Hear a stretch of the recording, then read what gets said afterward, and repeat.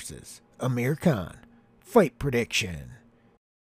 Dun, dun, dun. Hey guys, Fight Junkie here. As usual, before we jump into this next episode, I want to remind you guys you can hit me up on Twitter at FightJunkieCom. Follow me on Parler at FightJunkie. Listen to me on Anchor, Spotify, Google, Apple, Amazon. Basically, anywhere you can find a podcast, I'll be there. You can also subscribe to the YouTube channel. Oh wait, hold up. Scratch that. YouTube deleted my channel. Let me think. Okay, I got it. You can also subscribe to the Rumble channel. Rumble.com/FightJunkie. Want live stream? Twitch.tv/RealFightJunkie. Kell Brook, 39 wins, 3 losses. Of his 39 wins, 27 are by knockout. His 3 losses, all 3 by knockout. Amir Khan, 34 wins, 5 losses. Of his 34 wins, 21 are by knockout. His 5 losses, 4 by knockout, 1 by decision. Currently, you have Brook as a -175 favorite. Khan comes back right around +135. We'll go, won't go, 12 4 rounds. We'll go +120. Won't go, -160. You have Brook wins inside, +135. Brook wins by decision, 4-1. Khan wins inside, 4-1. Khan wins by decision, +350. Fighters a draw, 16-1. Obviously, this fight is taking place probably 7 years too late. I don't think many people would dispute that. I think most people would say both fighters are at the tail end of their career. Obviously, when you look at this line and you look at their records and you look at their history, a lot of people don't expect the fight to go to a decision. A lot of that has to do with throughout their careers, they haven't been the most durable, especially with Khan. Like when Khan goes, he goes. Like Brook, you can get him. He's taking a lot of damage, his face, orbital bones. He'll go out on his feet, but I think he's a little bit more durable, in all honesty. When you look at the record, he's been stopped 3 out of his 3 losses. Khan, 4 out of his 5. But I think shot for shot, Brook probably takes a hard, clean shot better than Khan, especially at this stage of the game. I think over the course of the fight, you got to worry about Brook's eyes. That's a serious injury. Most fighters don't come back from it. Once they break, they're never the same. You can put all that Sheffield steel you want in your face. It just never holds up like the original. And so that could be an issue for Brook, especially if the fight goes rounds, because Khan has the faster hands. I think he's the better boxer. I actually think he's probably the more skilled fighter. But of course, there's issues with both fighters on both sides, and that's why you see the line the way it is. They've both been out of the ring. I think Khan has been 2 years out of the ring and Brook almost 2 years. So you've got the inactivity level as well. I mean, granted, a lot of people want to see this fight take place because it was talked about for so long, but we're getting a diminished fight here. There's just no way, no matter who wins, no matter if it ends quickly or if it's a knockdown drag out, if both guys have success, if it goes 12 rounds, that doesn't mean it can't be entertaining, but it's never gonna be indicative of who would have won the fight in their prime, because so much time, so many injuries, so much layoff, and so much abuse in their body that they've taken over the course of these 7 years where they could have fought. It just never happened. We have the weight issue here. I think it's 149 pounds is the catch weight. Brook can't make 47. He might be weight drained even at 49. Khan put a rehydration clause in, as far as I know. And I know for a fact there's a 100,000 penalty per pound. So if Brook comes in over the 149-pound limit, he's going to have to pay up. So in that regard, Khan knows what he's doing, because if Brook has to drain himself to make the weight and then he can't rehydrate as much as he wants after he makes the weight, that's a benefit for Khan. Obviously, Khan has the faster hands. Again, I think Brook's a little more steady and sturdy even at this stage of the game. It's going to be difficult for these guys to do everything they want to do, maybe what their mind tells them to do, but their body can't do it. I think you're going to see in spots flashes of what they used to be able to do, but I don't think you're going to see it consistently. And that's one of the big issues here when you're looking at this line. Basically, if you like Khan or you like Brook, I mean, it's like a crapshoot. You're saying which guy has a little bit more left. And that's all it comes down to when you're looking at the straight line. When you're looking at the over-under, most people are saying, well, these guys are not durable, so they're going to, crash and burn. That could happen. But you could also get two old, aging, slowing down fighters that have a bit of a sparring match. Now, Brook insists that's not going to happen. He insists that he's going for the KO and that this is, bragging rights. It's more than a championship. It means everything in the world. He doesn't want to have to walk around his entire life saying he lost to Amir Khan. So he's going to put it all on the line. Khan says, I'm going to do what's best. I'm going to box at times. We're going to go to war at times. Khan's saying, I'm going to use a smart approach to this, but ultimately I'm going to get Brook out of there. The issue here is, can they do it? And can they do it consistently? Especially in the case of Khan, because Khan will probably need more than one shot to take Brook out. He might be able to hurt him. He might be able to put him down. But I'm not sure he can blast him straight out cold with a single shot. Brook, on the other hand, if he lands clean on Khan, he can put him out. He can put him out clean. We've seen that before from Khan, and that's an issue if you're backing Khan, because Khan has always had skills, fast hands, good boxing ability, even the power. But the chinny chin hasn't held up. He even admitted in their sit down together that neither one of them take the best shot in the world. And I think that's fair. Neither one of them do take the best shot in the world. But I think in this matchup, I think Brook takes a better one punch than Khan. And so that's a huge problem if you're betting Khan. You got to really expect for him to dominate and be able to keep Brook in the positions that you want him to keep him in, because it's always dangerous, whether it's an exchange or Khan just makes a mistake from the outside. It doesn't take many shots to put Khan down and out, and that's going to be a danger throughout the entire fight, even if he's facing a faded fighter. It doesn't matter. If you connect on the chin of Khan, there's a possibility at the very least that he goes down, and maybe you can put him out. The other thing is Khan doesn't recover very well. So in fights where you've seen him wobbled or dropped and he hasn't been knocked out cold, he seems to take a long time to recover, and I don't expect as you age that's going to improve. So I think if Brook is able to sneak in one of those shots, whether it's in an exchange, whether it's in the first round or the last round, he's probably going to have Khan exactly where he wants him. And depending on how the fight is played out and how badly Brook has faded or how much abuse and damage he's taken throughout the fight, there's a good possibility that he can finish Khan if he can hurt him. Khan is probably going to have to box a little bit, use the fast hands, wear Brook down, especially if we're talking about maybe orbital issues, maybe facial swelling, maybe wearing Brook down to the head and body over the course of the fight. Khan's going to have to be more consistent in that type of fight where Brook can make mistakes and just look for that one big shot and try to pull the fire out of the bag, even if he's losing the fight. So I can understand why Brook is the favorite here, especially when you factor in the durability, but there are issues with Brook like we've already spoke about. So it's no foregone conclusion that Brook, because he's favored and maybe is a little bit more durable than Khan, automatically wins this fight. I don't see that as the case at all, and that's why I'm looking at this over-under. Again, the over-under, you automatically think two faded guys, somebody's going to get hit and it's going to go out.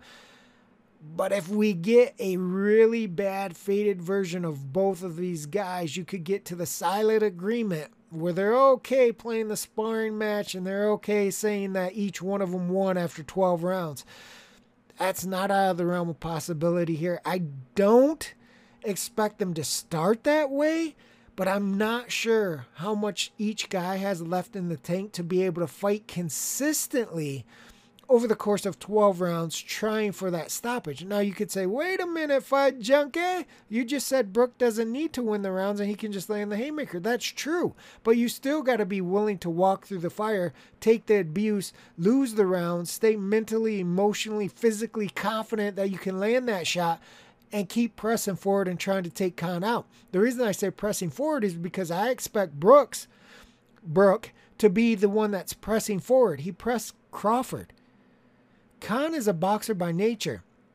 I expect Khan to box, use his hand speed, and try to run Brook into shots. I think Brook is going to have to take those shots and walk forward to eventually land a knockout shot that he's looking for. So yes, Brook is going to have to be on point, especially early if he can't get to Khan. Khan's got the faster hands. He still has adequate footwork. So Brook will probably have trouble reaching Khan early. If that's the case, he has to be mentally strong and know, okay, this is going to be difficult. It's probably going to be more difficult early. I'm going to have to walk through some stuff. I'm going to have to lose some rounds. I'm going to have to go through some fire, take some abuse, maybe have the situation not going the way I want, maybe have to face adversity with my eyes falling out of their sockets. But if I land this punch, he has to have that belief. If I land this punch, I can knock Amir Khan out, no matter what the situation is. Does he have that belief? Certainly he's going to have it going into the first round. Will he have it after 5, 6, 7, 8, 9, 10? If he doesn't, that's where you could get a case where Amir Khan is boxing from the outside and piecing Brook up, and Brook is just standing there. If you're betting Brook, you do not want him to just stand on the outside. Now, if you're betting the under, that actually could work in your favor. You could still potentially get a stoppage late based off Khan just piecing them up and Brook's face falling apart, taking a lot of abuse. Maybe the corner, maybe the ref, maybe the doctor steps in. But a lot of people expect this 100% not to go to a decision. I understand where they're coming from, but it's important that you factor in that maybe these guys just aren't firing on all cylinders, and so it's difficult for them to fight consistently the way they need to score either the big bomb on Khan or vice versa for Khan to piece Brook up consistently round over round, round after round after round, and start to accumulate some damage where maybe you can get the stoppage. Personally, I do like the under. I think even though they're faded, I think somehow, some way, something is going to happen here. We've described the two scenarios that I think are most likely in a way that you get a stoppage, and I just think it's more likely that one of these two guys is going to get stopped. I wouldn't even be surprised to see, a knockdown on either side, or, certainly somebody getting hurt on both sides. I just think that even though they're not in their primes, I think that burning desire to win the fight is going to carry them enough to do enough to put both of these guys in danger. And that's why personally, I like the under, simply because if you're going to pick a side here, you have to be dead on, spot on with these guys. And you have to say, this guy can perform a little bit better than the other guy. Khan has to be perfect. He's not going to get chin checked. He has to use his hand speed, footwork, box Brook. Whether you think he's going to win a decision or a late round accumulation stoppage, if you're betting him straight, you got to factor in Khan is going to be able to do his game plan better. Brook is faded. He's going to start strong. He's going to try to press, but Khan still has enough in the tank. He's going to box him. He's going to move him, and Brook's not going to be able to get him. If you're on the other side with Brook straight, then you got to say Brook is going to be able to go through those things that we just mentioned Khan is going to do, and he's going to be able to eventually catch Khan and probably knock him out. For me, when you look at this decision by either guy, there's a reason that Brook is so high by decision, because when you factor in the technical aspect of it, Khan has the better boxing ability. So Brook by decision, depending on your book, is 4-1, 3-1, 330. But then when you have Brook wins inside, it's plus 135. That's a huge difference. Where Khan, his decision and his knockout are almost exactly the same. And I think that's because he could potentially win either way. You could make a case that Khan could outpoint Brook, and it'd be very difficult to dispute that because he's the better boxer with the faster hands. It might be harder to make a case that Khan will knock Brook out if you believe he's the more durable of the two, especially if you think Khan is going to box. My thing is, even though I believe Brook is the more durable of the two, I just don't trust his face. If Khan is landing those fast combinations on Brook, and Brook isn't able to get off and put Khan in danger, there's a real possibility that Brook's face, this is both sides of the orbitals here. This isn't just one side. There's a real possibility that damage begins to inflict on his eye sockets. And let me tell you, with orbital injuries, man, it can look perfectly fine. And then the next time you look at the dude, his whole entire face is deformed. That's how fast those things happen. And when they go, they go. And most of the time, when they go, you're not getting it back. You can put as much N-Swell, ice, Vaseline, whatever the hell you want to put on it. It's gone. It's gone. It ain't coming back. So in my opinion, I think if you're betting the under, I think you have two legitimate ways that this can and should end. If you're willing to go on a side, I mean, I think you're taking a real gamble there. I think you're really going to have to be spot on, have done your homework. And only thing you can look at is what they were doing 2 years ago. I mean, that's very difficult to definitively say, I'm going to take Amir Khan at the plus 130 line. Or I'm going to take Brook at a minus 160, minus 170, even minus 180 line. I mean, you better be damn sure that you're on the right side. You've got the right guy and he can perform to your expectations. Because you're obviously saying, my guy can do this and he can do this consistently. You better be right. For me, I'm not confident enough that Brook or Khan can stick to their game plan consistently enough that I would want to take either of these guys straight. Even with Khan being a plus 130 all the way up to a plus 150 underdog, it's still not enticing enough to me because I think there's enough danger there. And on the flip side, when you're looking at Brook, he's as high as minus 180 depending on the book. Hell no, I don't feel comfortable laying minus 180 on Brook, even though there are ways that he can win the fight. For me, I think this one is going to end inside the distance. Depending on your book right now, you can still get it minus 150-ish, as high as 210. I think 210, fight doesn't go to a decision, is too high. I wouldn't touch that at over 2-1. I think you got to be right around the minus 150. I think anything over 175 is a bit too high, simply because, again, if they can't perform at the level that we expect consistently round after round, then you can get issues where the time goes by, and the next thing you know, you're getting into these late rounds, and you're like, wait a minute. These were two faded guys. They did good things in spots, but overall they just couldn't produce like how I thought they were going to, and it kind of turned into a stinker. You might have spots where things look good. You might have spots with good exchanges, but if those spots don't produce dramatic, explosive results, and the rest of the round, 2 minutes out of a 3-minute round, or 2 minutes, 10 seconds, 20 seconds out of a round are just ho-humming around, then rounds go by really fast, even if it is 12 rounds. So in my opinion, play the under. Be careful there. Don't, mortgage the house. I think we're going to get a stoppage on either side here, and I think that's the best way to play it. 7 years too late. Ultimately, we get the fight, but it's really hard to get excited for it. I think sometime in this fight, someplace, somehow, somebody get stopped. That's it for this episode of Fight Junkie. I will sock it to you tomorrow, baby. Fight Junkie out.